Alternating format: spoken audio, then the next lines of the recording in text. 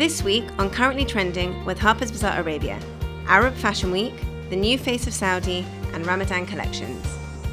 We love smashing those stereotypes on what modesty is. Is it a fad? Is it a movement? Is it a moment? She's going to be representing a region on a global scale.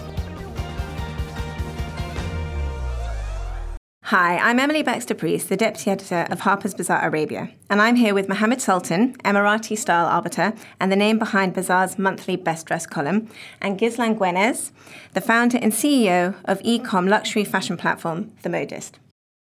Today we're talking about what's trending in the fashion world. And to kick us off, let's talk about fashion in the region and why it's such an exciting time to focus on here. So first up, last month, the Islamic Fashion and Design Council hosted the Pret a Cover event at City Walk. It was a 5-day event focusing on bringing international modest fashion collections and fashion designers to the region. So I don't know if either of you guys had time to attend, or you went to see it, or you heard much about it. Well, I personally followed a little bit on social media, and I noticed that, they're really trying to push modesty as a trend right now, and that's my opinion, because it existed for such a long time, and it's basically in our religion and in our culture, not tapping into that at all, but it's also become more apparent now as an industry. Why did this not start many years ago? Is it because the world is changing, social media is getting us all closer? Is it because of the current political issues? There's so many questions that run in my head, because for me, growing up here, I've seen it all my life. But from a different perspective, I'm going to let Ghizlan basically continue, because that's her domain, and explain to us her theory and what she thinks about this. We were participants in the IFDC event, actually, and I think I take these things with a very positive perspective, in the sense that it's very important to shed the light on something that's not necessarily very known, and you're going to have so many different perspectives when you talk of a sort of new topic, maybe not. It's inherently part of our world, but not necessarily known and understood by everyone. And it's a very diverse topic, and it's very subjective, and there's a lot of opinions.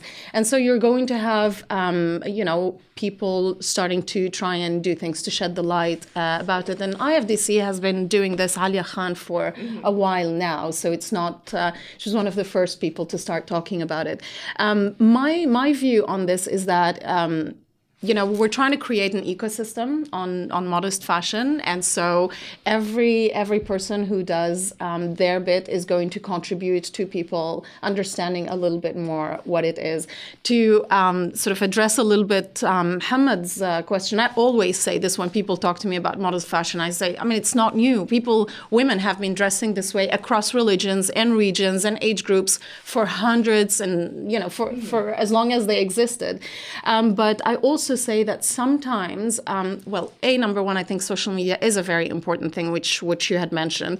A girl in Indonesia right now can see another, let's take hijabi, for example. A hijabi girl in Indonesia is seeing, a girl in New York and how she's dressed and, with her hijab and how cool she looks, and connecting with her and thinking, well, I can look this way and this also works for me. And I think that started sort of a dialogue that really sort of amplified on. And it really helps sort of build a global modest fashion industry, as opposed to something that's just specific to the Middle East. And I think that's really what the IFDC Pret a Cover event wanted to do. It wanted to bring modest fashion brands from international countries to the region to help connect them to buyers here, to, again, grow that conversation and help sort of bring diversity into the industry. The way I look at it is like all of these modest trends that are coming out right now are also modernizing, how women should look. You should not look like, you're a miserable dark person that's constantly covered. Modesty in reality, if you have to explain it, is to cover your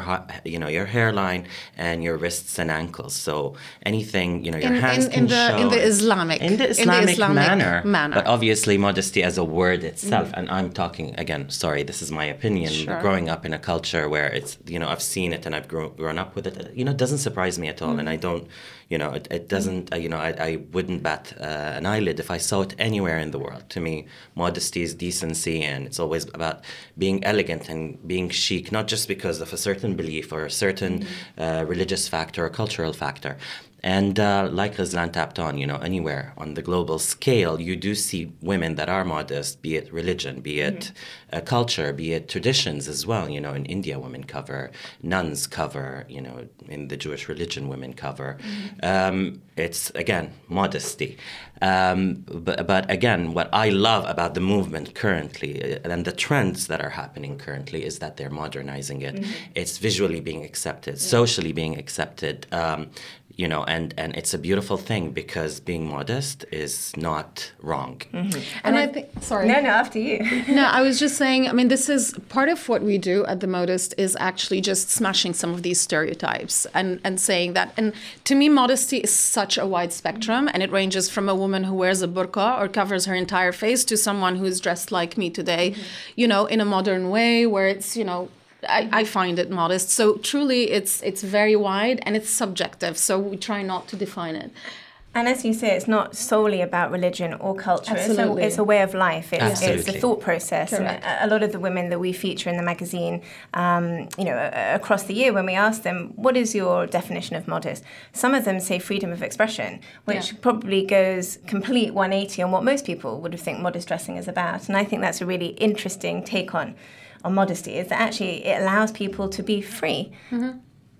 So one of the things that we love doing is smashing those stereotypes on what modesty is, and the fact that it's not frumpy, it's not boring. It can be as trendy as what you see on the runways. It just respects the parameters within which you choose. And I think choice is a very important thing for us in what we do to dress. But I think another interesting thing is also that fashion is going through, and the fashion industry is going through an evolution, right, of more inclusiveness, I think, and just more understanding that the woman that buys fashion is such a diverse woman, and she's not necessarily one look, one type, one color, one ethnicity, and we're seeing that a lot. And part of it is also this woman who dresses modestly, and so I think it's interesting times for this to start. For modest fashion to sort of, gain momentum. And I think if you look to the industry, to the wider industry, not just here, you look at other e-com platforms, you look at other big department stores, and a lot of them have, like a modest section on their websites. They have, they have targeted fashion specifically for women who do prefer to dress stylishly but conservatively. So it's obviously, it's a movement, but I suppose the question is, and it's a question we get asked all the time, and I'm sure Ghazlan, you do too, is it a fad? Is it a movement? Is it a moment? What do you both think about sort of the future of modest fashion? It's a tough question because you know what? I look at it from a business perspective right now, and people are tapping into it completely from a commercial point of view. People tend to forget that modesty existed before history. So whether they tap on it now or tap on it 10 years from now, it will always exist. It's not a fad, 100%. In my opinion. It's not. It's just that, the microscopes and all of the telescopes are on it right now because it is becoming a movement, and it is becoming, a statement, and, the news and the media on a global scale is paying attention to it. Nike just released last year, I believe, the first hijab. To me, that's so beautiful. Yeah. It's educating people. It's showing them that not just the fact that it's that they're catering for a larger audience. And I suppose, as you say, it's kind of growing traction because so many people are joining the movement at the moment. So that's why everyone's eyes are on it. And there's an education behind it as well. And that's, slow. But as with everything that, gains movement very quickly, something else will take place in a month or a year's time. And it doesn't mean that the movement won't still be there. It will just become less of a movement. It will become more of normal life, so to speak. I think it's something that happens very often with so many different trends across the board, whether it's industries like, discovering the internet, or whether it's, a trend within fashion, or the minute that people see that there is an interesting niche or an interesting industry, everybody wants to tap into it. Some people will do it with authenticity and will do it with, the right reasons. And some people will want to activate on it because it's a quick gain, right? And I think what's important is to understand that when you're addressing a niche and when you're addressing, a frustrated woman who's been probably, addressed in a way that was not necessarily meaningful and cynical. It's to a degree that authenticity becomes very, very important. And they know when it's an activation, and sometimes they sort of react to it negatively, and they know when it's authentic. And I think even as it sort of, slows down and it, the madness and the hype around it sort of, pairs down a little bit, there will still be, as Mohammed said, the women that dress like this day in and day life. Their entire lives, exactly. And they'll still want a destination to go to, and they'll still want inspiration and all of that. So that leads me on to the next hot topic, another event, which is Arab Fashion Week, which is obviously happening in April. And so the dates were moved from the 26th to the 31st of March, and then now the event is now taking place in Saudi, in Riyadh, from the 10th to the 14th of April. So it's obviously, again, another platform within the region, which I think the mission statement for them is to help nurture and discover Arab talent of the future. So, the premise behind it is obviously very, very exciting to us and to anybody that works in the fashion industry. But I'd be really interested to know sort of, from a sort of fashion industry perspective and a style arbiter perspective, what your take is. My opinion on that, to be quite honest with you, Emily, is that all of these fashion weeks that are happening around the region are currently claiming that they're discovering new talent or taking existing ones and doing things with them, but how far are they going with them? It's not your current discovery, unfortunately. There is no foundation for these fashion weeks. There is no fashion council in any of the Arab states that's running appropriately. There is no manufacturing industry. And definitely there's not enough academics that support, fashion students. So, creating mentor programs, as you suggested, or doing internships as well, being able to have an industry as well that will export these talents on a global scale is yet to happen. So until that happens, I do not take any fashion weeks that do exist in the region seriously. I think it's difficult because these designers and up-and-coming designers or pre-existing designers are being given this amazing platform where suddenly, this region and the world is looking at them and giving them a platform to showcase their talents. But exactly as you say, once the lights are shut off and the catwalk's been cleared, the guests have gone home. And then dreams are shattered. Then what happens to them? Dreams are shattered, Like how come none of the retail stores are buying their collection? How come the governments are not supporting them? How come no one is seeing or discovering the talent as they say and giving them a scholarship to go complete their education, structuring a business for them, setting up a proper business plan on how we're going to make this happen for you. I actually blame the industry, and I blame a lot of, basically the rules and regulations on, maybe we don't have the know-how properly, and there's no one in our current industry that's capable of taking such roles to decide and make these decisions. Government sector, private sectors, municipalities, even like leadership. There is no one right now that's currently, being the face for that to say, no, this is how it's going to happen. Let's start from scratch.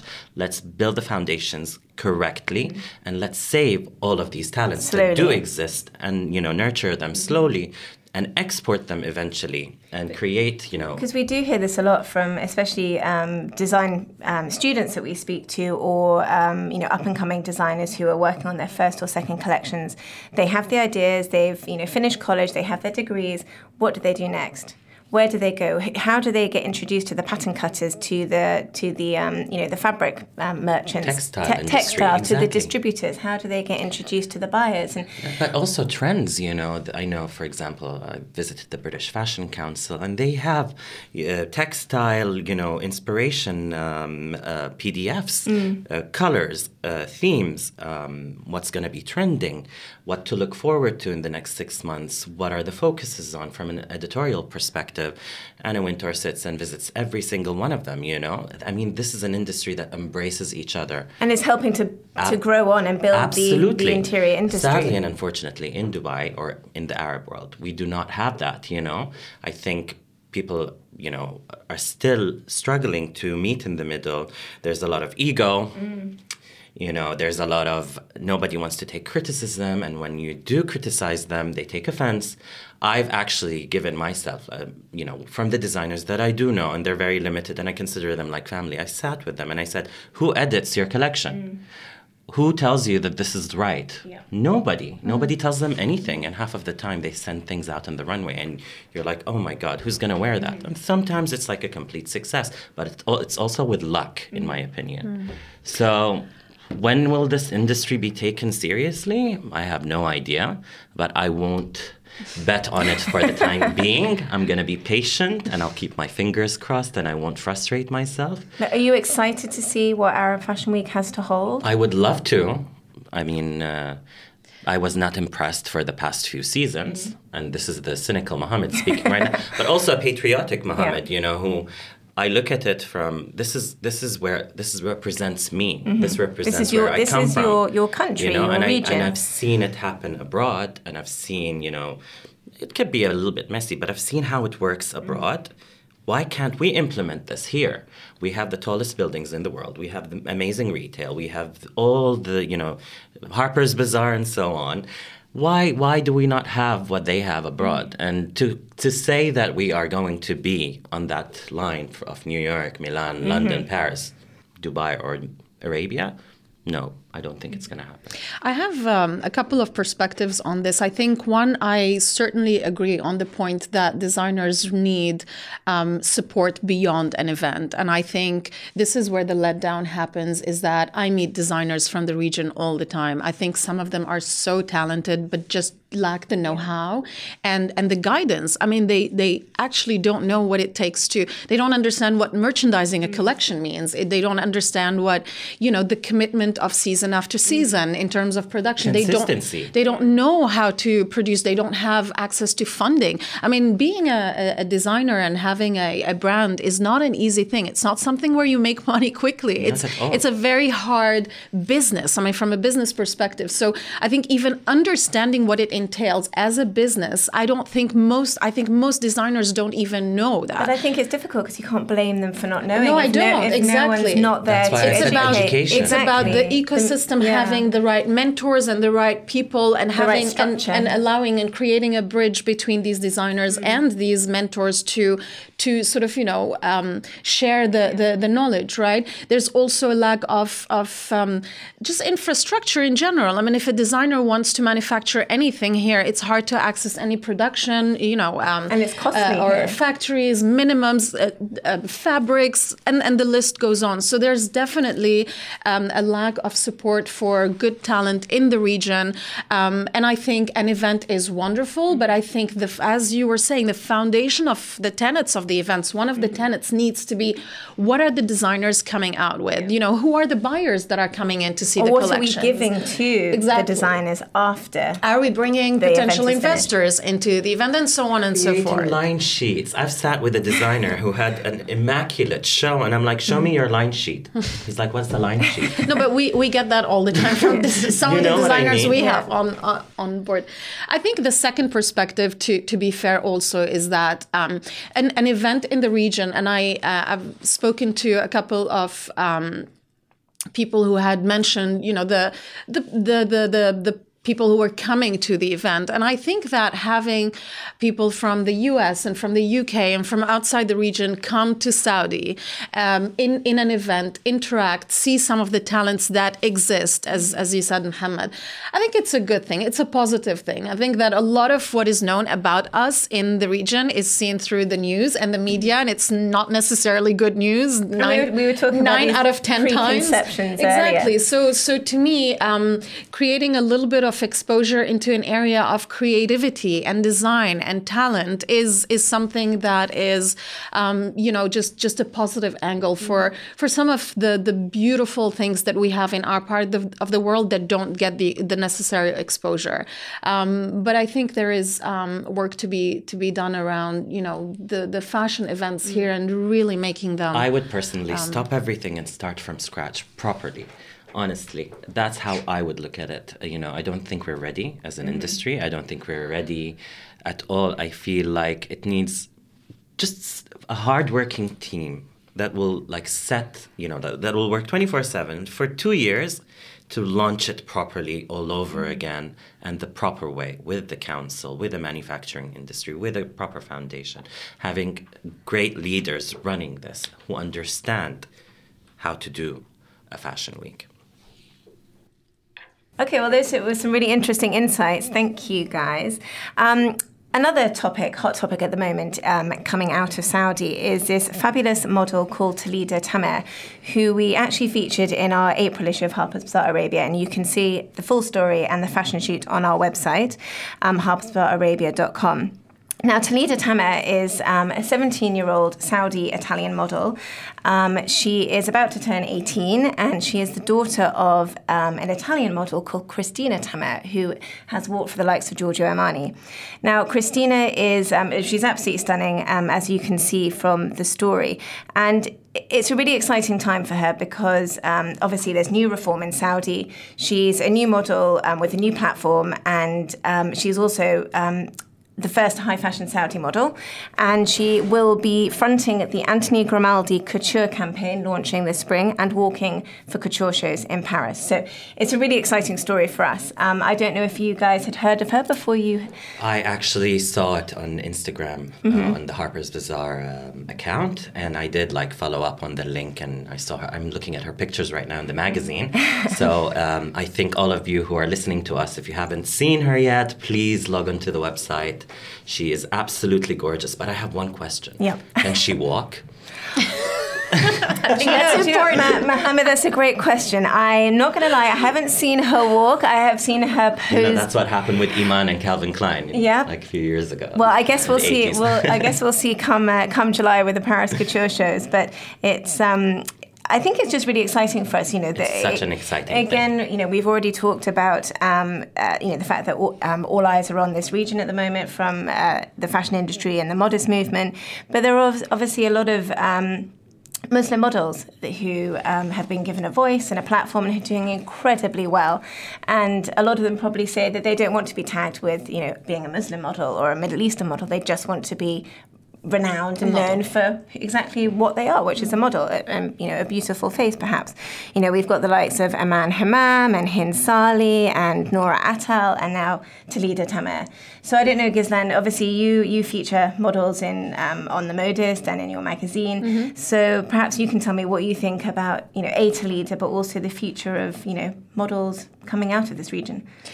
I mean, I think it's very interesting, and it certainly is, an indication of, change and evolution and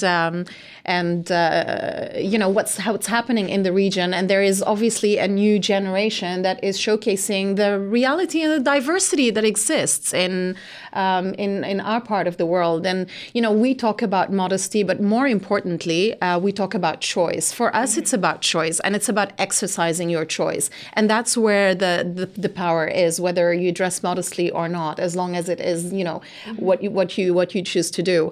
And I think, the one thing that I wanted to, that came to my mind when I saw Talida, and she's a reflection of obviously an openness, but I think that I've met so many Saudi women that wear the abaya day in and day out, and they're some of the most open-minded, educated, cultured, doing very impactful thing in Saudi, in the social scene, in the work scene, and so on. So it's very interesting to see this, but it's also very interesting to remember that even the women that are in Saudi, that are not necessarily, doing something physically that comes across as not non-conforming, have that open-mindedness that we are seeing here on the pages of your magazine through Talida. The future of models, I think probably Mohammed can talk to that more. I do want to say that she's extremely beautiful. She's gorgeous. I just hope she's ready for the responsibility, because she's going to be representing a region on a global scale. And a lot of responsibility comes with it. And it's a very stressful job. You may think it's something easy, but being a model is not easy at all. And I just hope that she's prepared for that. I just hope it's not going to be a short-lived stint. She has what it takes. Of course, they're going to refine her as she goes. She's going to get a lot of discrimination. she's gonna face racism. You know, they may see her as privileged as well. You know, I just hope that she has the strength and courage to fight through and to make all of us proud. She has what it takes. There's nothing else I can say until I see her walk. I think one of the things that she mentioned in the interview for the April issue is that, being Saudi and what it's taught her and what it's given her, she's extremely proud of her culture and her history and her heritage and what that also brings to her career as a model. And hopefully she'll be able to take that forward as well and retain that pride when she hopefully hits the big time. But like you said, we'll see come the couture shows in Paris. We are all behind you, Talida. Well, in the April issue, she's modelling Ramadan-inspired collections, which segues us in nicely to our final topic this podcast, which is about Ramadan collections. Now, obviously, Ramadan, the holy month, starts on May the 15th, and in the April issue, we also focused a lot on the beautiful Ramadan collections from regional designers as well as some international designers. It's a huge market but both regionally and internationally, and April is one of the biggest shopping months of the year this year due to when Ramadan falls. And we've seen some really beautiful collections already from the likes of Michael Kors, DKNY, Carolina Herrera, Shatha Essa, Beige, Baruni, Amal Al-Raisa, lots and lots of really beautiful pieces. Now, Ghizlan, I guess this question is probably for you with the modist. I know that you obviously focus on modest fashion, but also on Ramadan collections specifically. So what's your kind of take on the pre-Ramadan splurge, so to speak, and the month before Ramadan when everyone goes out and, invests in really beautiful pieces for the holy month? I mean, it's such an important occasion for us in this part of the world, and of course for Muslims across the globe. And I think it's certainly a month where you can reconnect, spiritually, but it's also a month where you can reconnect with family and with friends, and you spend time, with people who are close to you, and most women want to do it in style, and so we've done quite a bit in terms of bringing beautiful kaftans and designs to the women in the region and everywhere else where we ship, and we've done collaboration with I think around 15 or 20 international and regional designers, from Peter Pilotto to FRS to Zeus and Dion, Taylor Marmot, Dima Ayad, Bugessa, and the list goes on. And it goes from whatever your style preference. If you want to be opulent or if you want to be understated and simple, you'll find what you need. There's also a lot of comfort, I believe in. Totally, yeah. Completely. I've gone through the website, and some of these pieces are just stunning. The kaftans, the jalabiyas, and thank you. And honestly, I advise all of you women to go check it out for sure.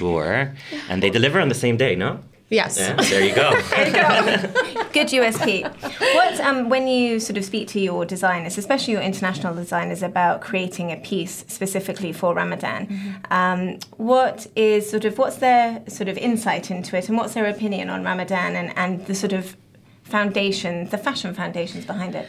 The international designers, I have found, get extremely excited when you actually give them a particular woman as an inspiration. I mean, their creativity really runs wild, and they love it. And so we do obviously share nuances around modesty, around Ramadan specifically. And it's interesting because Ramadan, even within our Middle Eastern region, if you look at different countries, I mean, what they choose to wear within the kaftan world is different. Some countries prefer more understated, the pastels, and some others just want something, that's more opulent and more colorful. Muhammad's indicating something a little bit tighter fitting. Some women like things fitted, no? Not in Ramadan. No, okay, we don't do that. Oh, okay. Sorry, ladies. We give them tight clothes at the modest. We give them comfort and style. No, actually, the reality is that style is diverse and versatile, and. But the kaftans that we have are obviously, made for the occasion and just are relevant. But yeah, I mean, we cater to the whole spectrum. Ghizlan, I believe also it's not just Ramadan. Like throughout the year, a lot of Islamic celebrations, or sorry to like again emphasize on Islam, and because we're from here, we have Eids and we have there's a lot of modest celebrations that do exist on a global scale. Do you find that also encourages a lot of women to like go on the website and check things out? Do you get suggestions like? Yeah, I mean, completely. I think what's interesting is that we have American women from the US buying kaftans. Amazing. I think that is the interesting thing that we're seeing. And that shows you that, a kaftan is not necessarily now just a Ramadan piece. It's a piece that you can restyle and you can wear it in summer, or you can wear it in an elegant evening. And it truly has become a piece that is modernized, if you will. So what about the summer? What do you promote for summer wear? Oh, you have to check that out on the side. Look, we truly, the way you look at the Modest is, a beautiful site for luxury fashion, period. We just happen to tick the box of functionality for the modest dresser. So we follow the trends. We see what the designers have. We just curate and we do the legwork for this woman so that she doesn't have to spend, hours trying to put an outfit together or, look at. Well, as a very busy working mother of one, Ghizlan, I'm very, very grateful to you for that. So thank you very much. And it's obviously a very exciting time to be part of the fashion industry in the Middle East at the moment. And I'm certain there are plenty more groundbreaking events and movements to come. Thank you guys so much for listening. I'm Emily Baxter-Priest from Harper's Bazaar Arabia with Mohammed Sultan and Ghizlan Gwenez. Now, please log on to our social media channels at Harper's Bazaar Arabia and let us know your thoughts on the topics we've discussed today and anything else you'd like us to discuss in our next issue of Currently Trending.